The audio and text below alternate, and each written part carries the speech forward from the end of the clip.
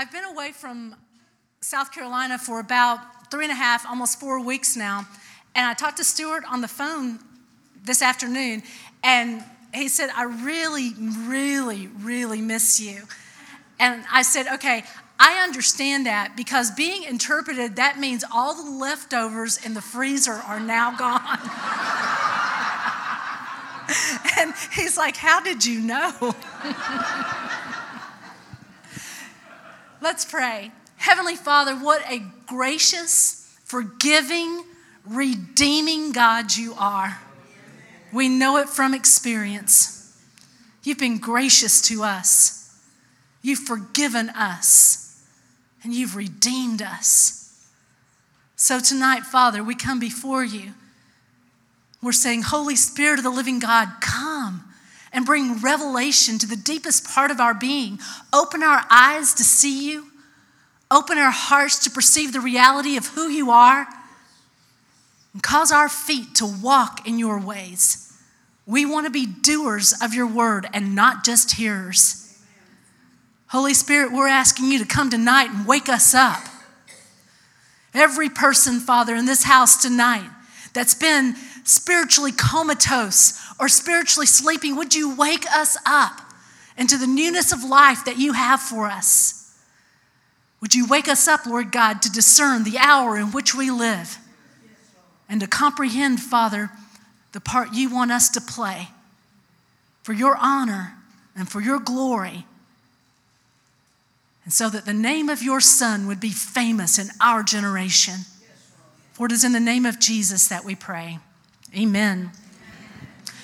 For the last 2 weeks, tonight would be our third installment, we have been looking at the book of Esther. I was just recently told that because there's so much material here and there's been such a positive response to this teaching, I've been given the first Wednesday night in October to do a fourth session on Esther, just so you guys know, because there's more material here than I can possibly cover in even really 4 weeks, but I can do more in 4 than I can in 3, so I'm taking it. The first week when we opened the book of Esther, we looked at the concept of law.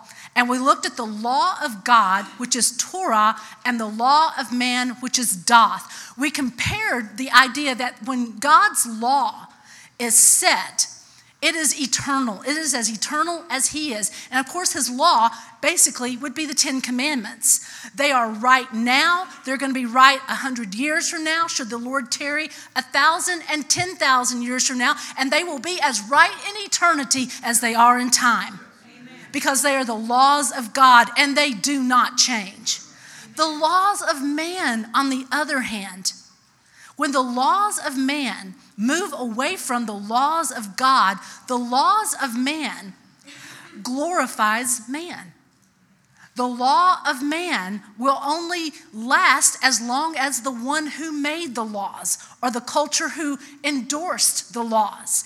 And I say to you, every time we get together, be very aware that we are living in a day in this country where the laws of man are going to compete for the laws of God. And we are going to have to determine in our hearts, make up our mind that we are going to follow the laws of God even if we have to violate the laws of man. Amen.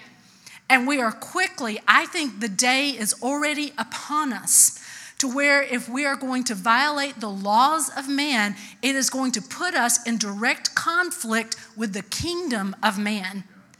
And we are going to have to determine in our hearts that we are going to do what is right, even if it costs us a great cost. Because I tell you, I would rather do what is right and honoring and pleasing to the Lord and know that it is he that I fear and not man, because you cannot be a God pleaser and a man pleaser. Amen. Because if you seek to please man, you will violate the laws of God. But if you seek to please God, you're going to really upset some people over here making laws for their own selfish, carnal intents and purposes. And we saw that in our first session in the book of Esther. God is in his law, and we need to be men and women of his law, men and women of his spirit and of his word. Last week, we looked at so many things. We looked at Esther and spending that time, that 6 months in a bath of myrrh, a bath of bitterness to draw out the toxins and the poisons in her life, and related that to the idea that God will often put us in difficult circumstances and situations, painful moments, trying moments, not to make us miserable, but he will put us in those moments to draw the garbage out of us, so that we can be right before him and whole and healed. And then we looked at the idea that when Esther went before the king, she could take anything with her. But instead of taking sparkly things, instead of taking fine cosmetics and all these other paraphernalia, Esther submitted to Bigthan, the head eunuch, and only took what he suggested. And we're not told what she took with her, but the idea is that whatever she took, it was something very simple, because Esther knew that her beauty was not from sequins and jewels. Her beauty was from holiness. And she knew that her beauty was born out of a right relationship and the purity of her heart and the purity of her relationship with the Lord.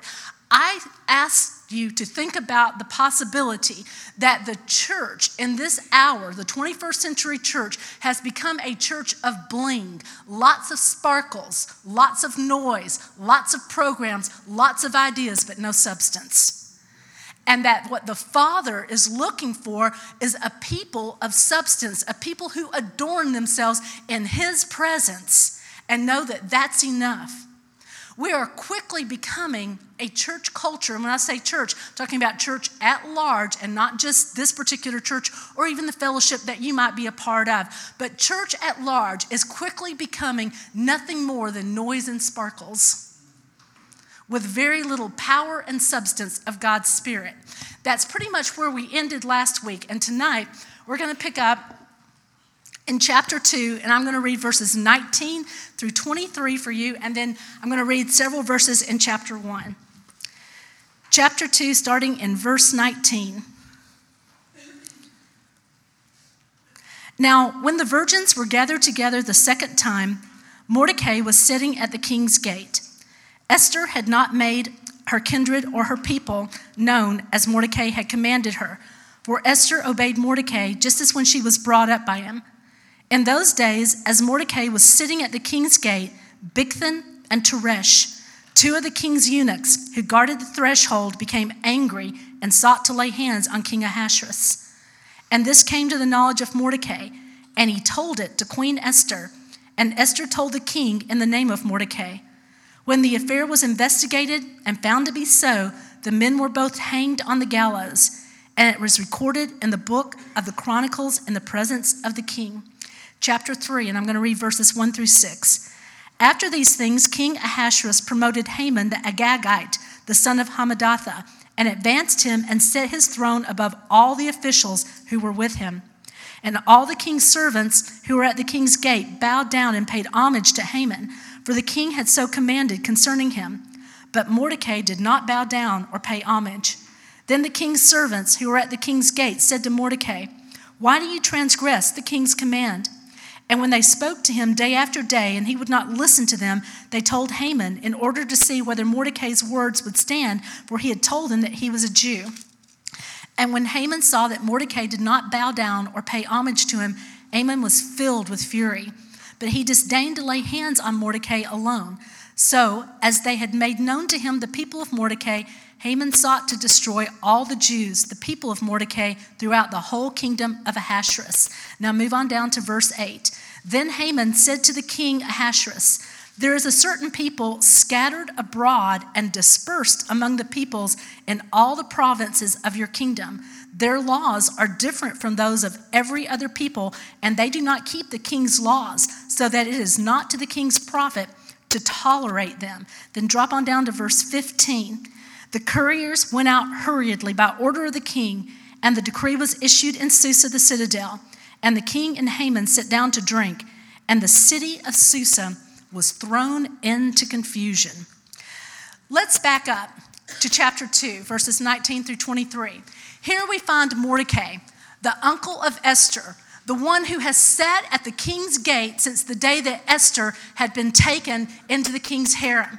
He's there not for his own bringing up, not for his own promotion. He is there because he wants to know how things are going with his niece, because he really cares about her.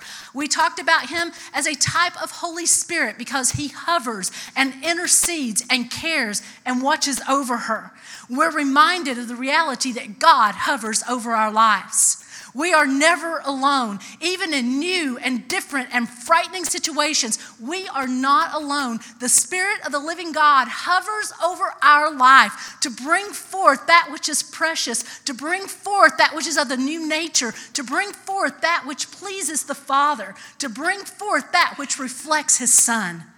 And the Spirit of God is hovering over each of your lives tonight. He's watching over you, and you are not alone. It doesn't matter how you feel. It doesn't matter how it looks. In that new job where everything's overwhelming and just eating you up for lunch, know this, you are not alone. It is not up to you and your ability, because the Spirit of God is hovering over you to make you better than you are, to give you more insight and more information and more understanding than what you in your natural self are capable of. So we see even in chapter 2, we see even after Esther has been made queen, Mordecai is still at the gate. Because we find that even when we think we have gotten there, even when we think we have arrived, even when we think we are at the place where no one can touch us and nothing can go wrong for us now, the Holy Spirit knows better, and He is still hovering over our lives. He doesn't hover over the lives of just the newborn Christians. He hovers over each of our lives at each phase or stage in our lives to bring us to that next place, to take that next step or that next level, to make us better than we are, to bring us to a place where we reflect the image of the Son of God to a world that's lost and dying and in desperate need of an accurate image and reflection of the Son on planet Earth today. So Mordecai is at the gate. Haman's going to be there in a minute. But for right now, it's just Mordecai. Mordecai is at the gate. And while he is at the gate, unbeknownst to Esther, unbeknownst to King Ahasuerus, two of the servants of the king began to plan and plot a coup to take down and destroy King Ahasuerus. And Mordecai sends word to Esther, this is about to happen, and this is who said it. Teresh and Bigthan are about to uncover this evil plot to destroy King Ahasuerus. Now, I don't think that Mordecai is as nearly interested in Ahasuerus as he is in Esther. Because if the king goes down, it's going to jeopardize Esther. Let's keep the main thing the main thing. Mordecai is there for Esther. And let's keep it straight, folks. The Holy Spirit's hovering over you for you because He loves you and has a plan and a destiny for your life. So Esther reports it to the king, and the king gets it checked out, and it proves to be true, and these two men are dealt with, and it's written down in the Chronicles of the King. I think it's very important, and Vic Bartlow could speak to this far better than me. It is very important that when the Lord does something in our lives that we write it down. Because if we don't write it down, guess what happens? We forget. It doesn't matter how good your memory is. At some point, other things crowd in and other things vie for your attention. And if you do not write it down, you will forget. You'll forget names, you'll forget moments, you'll forget what God said, what God did in that moment. And it is good for us to write it down and to keep it in a place where we can remind ourselves of what the Lord has done. So He has it written down. Now let me back up for a moment and talk about the gates. In the Bible, gates are very important. All the way from Genesis all the way to the end of the book of Revelation. Gates are very, very important. Here's some of the things that go on in gates. If a military is about to take a city, the first thing that they inspect are its gates, because that's the only way they're getting in. They're either going to have to climb the wall, which means they're going to lose a lot of men and a lot of ammunition, or they're going to take down the gates. Because once they take down the gates, the city is at their disposal. So militarily, gates are very important. Now let me apply this to us. The gates to our life are strategically important. If we allow the enemy access to the gates of our life, let me tell you what the gates are. Our eyes, our ears, our heart. These are the gates of our life. And if you want to know what you've let into the gates of your life, listen to what comes out of your mouth. Because what you see with your eyes, what you hear with your ears, how you interpret that with your heart will always find its way out your mouth. So listen to what you're saying.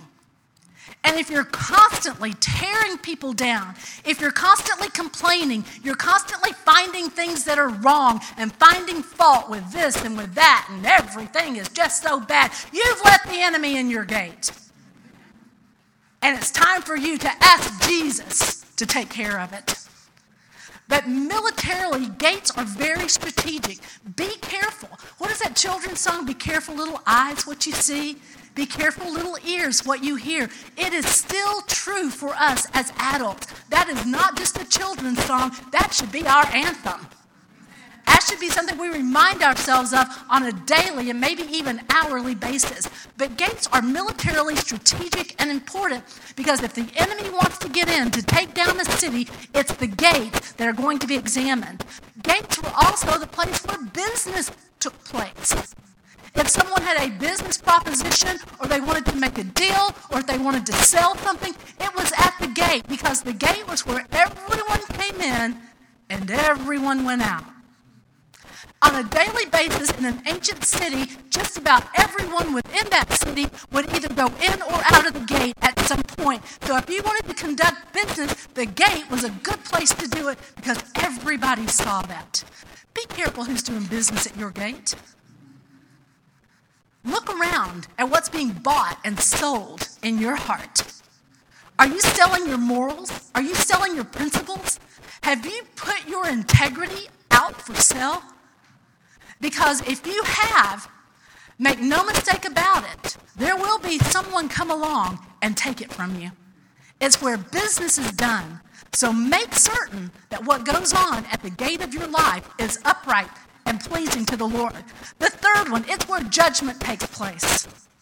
If someone was taken in a trespass, according to the book of Leviticus, if they have broken one of the laws or one of the commandments, that person is taken to the gate and their judgment and punishment was dealt out to them. The gate was an important place. It was the social gathering place of the ancient world. So it was militarily important.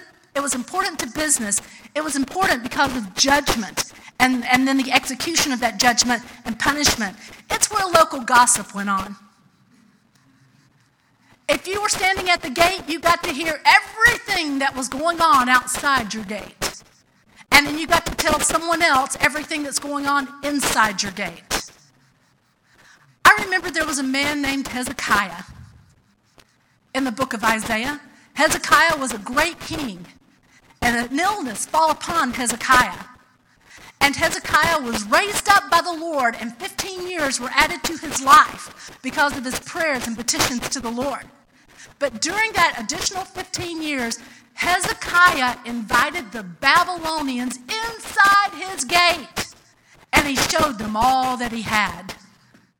And it wasn't long after that, Isaiah comes up to Hezekiah and said, "Hezekiah, what is this that you have done?" And he said, "Oh, these great, wonderful people, the Babylonians, came knocking on the door and I opened the gate and let them in, and I showed them everything that's in the temple and everything that's in the treasury." And Isaiah said to him, "There will come a day when those very people will come back and take everything that you have shown to them." Be careful who you let in your gate. Be careful what you listen to and take into your heart. Be careful what comes through your eyes. We are in a desperate moment. Desperate because if God doesn't do something, as a nation, we are going to spiral down morally even more than we already have. And it's not just the nation out there, because the nation has found its way inside the church. And it must be because at some point the gates have been compromised, and we have allowed the things that we see and the things that we hear and the things that our heart interprets and translates for us, we have allowed those things to dictate our morality rather than the Word of God. Oh, you guys are so quiet now. Breathe. Military, business, judgment, local gossip. In Genesis chapter 19, verse 1, Abraham and Lot have separated ways.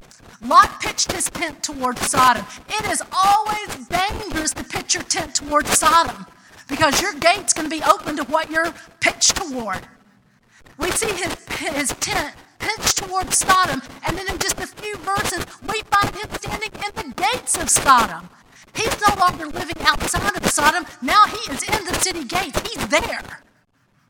And as one of the people standing at the city gates, that means he's one of the elders, because the elders gathered at the gate. That means his voice is heard and is respected. I tell you this, it is time for the church to stop seeking the privilege, to stop seeking the respect of this world, and to start seeking the favor and the privilege and the respect that only comes from a holy God. If God puts you in the gate, then you stand there as an intercessor, but you hold true to the laws and the moral standards that are imprinted upon your heart by the Spirit of the living God. You do not compromise yourself just so you can stay there. And it seems to me that everyone that goes to Washington or goes to Hollywood, at some point they compromise just so they can stay there. They get addicted to the popularity. They get addicted and intoxicated with the money and with the privilege that they think that it's buying them, having no clue that they have sold their soul and denied the very one that saved them and maybe even offered them that position to start with. Be very careful. I would prefer that no one ever know who I am, and for me to uphold the laws of God and to walk with Him in integrity, than for the whole world to know my name and applaud when I walk down the street. And it's time for us to get that stuck in our heads and to get it recorded in our hearts and make up our minds who it is that we're serving and why we're serving Him. Gates are very important. Lot got too close to the gate of Sodom, and it swallowed him whole. Another man, 2 Samuel chapter 15, Absalom. Absalom is the son of David. Absalom and David have had some father-son issues that I will not go into detail tonight, but if you want to look at family issues and dysfunction, read the life of David.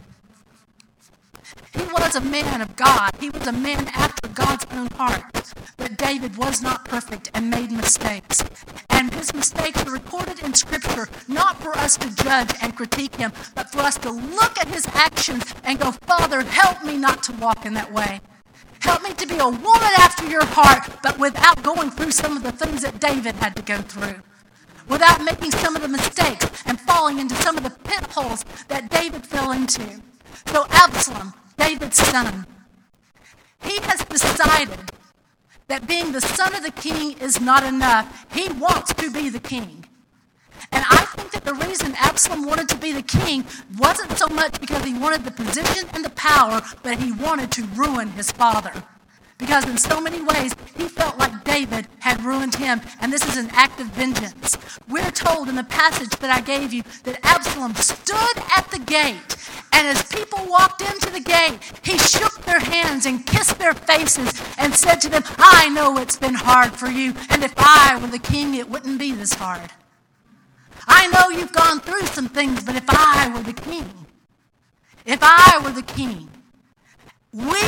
he didn't even say he's the son of David, and he identified himself with the people, and he said, and we have our cause. And the people fell for it, hook, line, and sinker, and David had to flee his own kingdom until Absalom was subdued and destroyed. At the gate, a lot goes on at gates. I would that the Father would stir within our hearts tonight the realization that we need to be intercessors at the gate. of our own life. That we need to be intercessors at the gate to the life of our children. That we need to be careful what comes into our gate and what goes out of our gates. And we need to watch for the lies and the moral compromise of the enemy that's going on all around us. Because if he can weaken our gates, he will do it. But I have good news for you tonight. Take a deep breath. Because that's a lot for any one person to do, right? You know who stands guard at the gate of your life? It's the Spirit of the living God himself. He is guarding the gate of your destiny. He is guarding the gate of your heart and your mind. Because just as Mordecai stood at the gate and guarded the gate on Esther's behalf, the Holy Spirit guards the gate of our life, the gate of our destiny. Nothing touches you unless the Father allows it. And if the Father allows it, there is redemption and there is restoration, because that's just the kind of God he is. The gates of our life. Proverbs says, guard your heart, for out of it flow the issues of life. Guard your heart. Set a watch over the gate of your heart, because out of it will flow the substance and the things of life. Oh, church, if you can just get a vision of this, it will make you go, I'm not watching that. I'm not listening to this. Heart, be still and let the truth of God's word prevail over the lies. If you would watch the gates of your heart, the gates of your eyes, the gates of your ears, then when the enemy comes in and says, you're no good, you're not going to make it, you could go, liar! I can do all things through Christ who strengthens me. And even if it takes you 7 times, you'll get up and go back an 8th time, because you say, I am more than a conqueror in Jesus Christ. And I won't stop until I'm free. Let the truth dwell richly within you, and let the truth of God's word and the integrity of your heart strengthen your gates. And the Holy Spirit will guard your gates, and he will guard the gate to your destiny.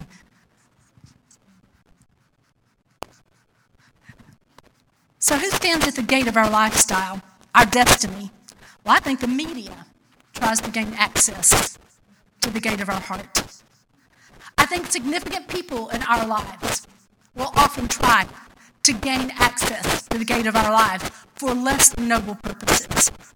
I think the political realm of a fallen humanity tries to stand at the gate of our heart and tries to feed into us. But the final word is this: let the Spirit of the living God stand at the gate of your life, and let him be the one who guards and directs the gate of your destiny. In Esther 2:19, what Mordecai does as what appears to be a random act of kindness, it eventually comes back to bless him in many ways. You would think that when you read chapter 4, when you start reading chapter 3, after what Mordecai just did, he just saved the king and the kingdom. And you would think that chapter 3 would start out, and the king celebrated what Mordecai had done and how Mordecai had saved the kingdom. And so Mordecai was given a great position and great favor and great power. But chapter 3 doesn't start out like that at all. Chapter 3 starts out and says, and Haman, whose name means magnificent. I think that tells us a lot about him right there. Anybody who would refer to themselves as magnificent. You can almost, if I were a behavioral analysis, I would say narcissistic in big bold letters. Haman is immediately introduced. We don't know what he did. We don't even know where he came from. We just know that all of a sudden, after Mordecai does this great, wonderful thing for the king, here's Haman, and he gets this great promotion, and we don't know who he is, where he came from, or what he did. He's just there, and suddenly he's the second in commandment in the whole kingdom. Some people, if they had done something noble like that, for someone who had the power to exalt them or to promote them, and they didn't get the promotion, they would leave with their feelings hurt. They would leave thinking, well, I'll just show him. The next time that happens, I'll just let him take it down. I'll show them. They'll learn to appreciate me. And they would get an attitude, but not Mordecai. Mordecai holds his position because he's not in that position to get favor from the king nor to get privilege from the king. He is there to protect and to watch over Esther. And he holds his position and he doesn't move. Haman, anytime someone that is not born of the Spirit of God, anytime someone that is filled with their own flesh, filled with their own carnality, anytime they get promoted, it is never enough. It's not enough that they have more than you'll ever have. They then want to take what little you do have. And Haman is no different. Everyone around Haman, they're bowing down to him. And they're exalting him. And they're saying all these great and wonderful things about Haman. And they're bowing down to him. And he is just getting more and more intoxicated with their praises. But then it's reported to him that there is one that will not bow down. Out of an entire city, there's one man that doesn't bow down to him. And that's Mordecai. And that one man becomes a splinter in his mind. Can you just see it? He can't sleep. Every time he closes his eyes, he's filled with his own glory and his own pomp. And he sees everyone bowing to him, but there's Mordecai standing. He tries to eat breakfast, and he can't eat breakfast because Mordecai. And Mordecai's refusal to bow down to him is just scratching against him like a grain of sand that he just cannot get rid of. Until finally he must do something about it. He knows if he takes it into his own hands, it won't look good for him. I mean, think about it. It's going to mess with his press release. Haman, the man of the hour, one person doesn't bow down to him, and that's not enough for him. He has to take him down. That is not the publicity he's looking for. So he tries to manipulate the king. So he goes to the king, and he says to the king, there's a people in your kingdom. And listen to how he describes the Jews. They are dispersed and separated throughout your kingdom. If the world were to describe the church, how would they describe us? Would they look at us and go, they are scattered and separated all over the place? They're just everywhere. They're not together. They're not unified. One doesn't know what the other one's doing. They're just out there, scattered and separated. As long as we are scattered and separated, the enemy will have a field day with us. As long as we are scattered and separated, and there's no unity and no cohesion among us, then the enemy will be able to run right over us. Church, we are in an hour we must be unified. And unified doesn't mean we're all the same. Unified means that we come together under the banner of the salvation that's offered to us in Jesus Christ, and we confess that He is Lord and that His laws are written upon the flesh tablets of our heart, and we bow to Him alone, and we will not bow to another. So Haman goes to the king and he says, they're separated and they're scattered. They're just out there everywhere. And then he says, you know, king, wouldn't it be a good idea, because their laws are different from ours, and their laws contradict your laws. They're going to cause trouble for you. Let's prevent this before it even gets started. If you will give me money, and if you will give me a law, then I will have them all put to death. And it sounded good to the king. And the last verse that I read to you, Haman and the king sat together at a feast and drank, and all the city went into confusion. Whenever a nation is in a moral freefall, whenever a nation is producing more laws than it can keep up with, whenever a nation is producing laws that are contrary to the law of God, it will always put that nation into a state of confusion. But we know that God is not the author of confusion. God is wanting to consolidate us together again under the banner of His Son, Jesus Christ, where we will not bow to another, but only to the one true sovereign God. And sometimes, look at what's going to have to happen in order for the scattered, broken, separated people to come together. There's going to have to be persecution. I don't like it. I don't want it. But there is nothing like a critical moment. There is nothing like a difficult time to bring people together in unity and cohesion. One of my favorite theologians, Jürgen Moltmann, he wrote a book called The Suffering God that was very popular in the late 60s. And he wrote this in the late 60s. He said, in the 20th century, and as we move toward the late 20th century and early 21st century, one of the greatest problems that the church is going to face is how to be relevant to culture without losing its identity. For in order to maintain its identity, it often loses its relevance. But when it becomes relevant, it loses its identity.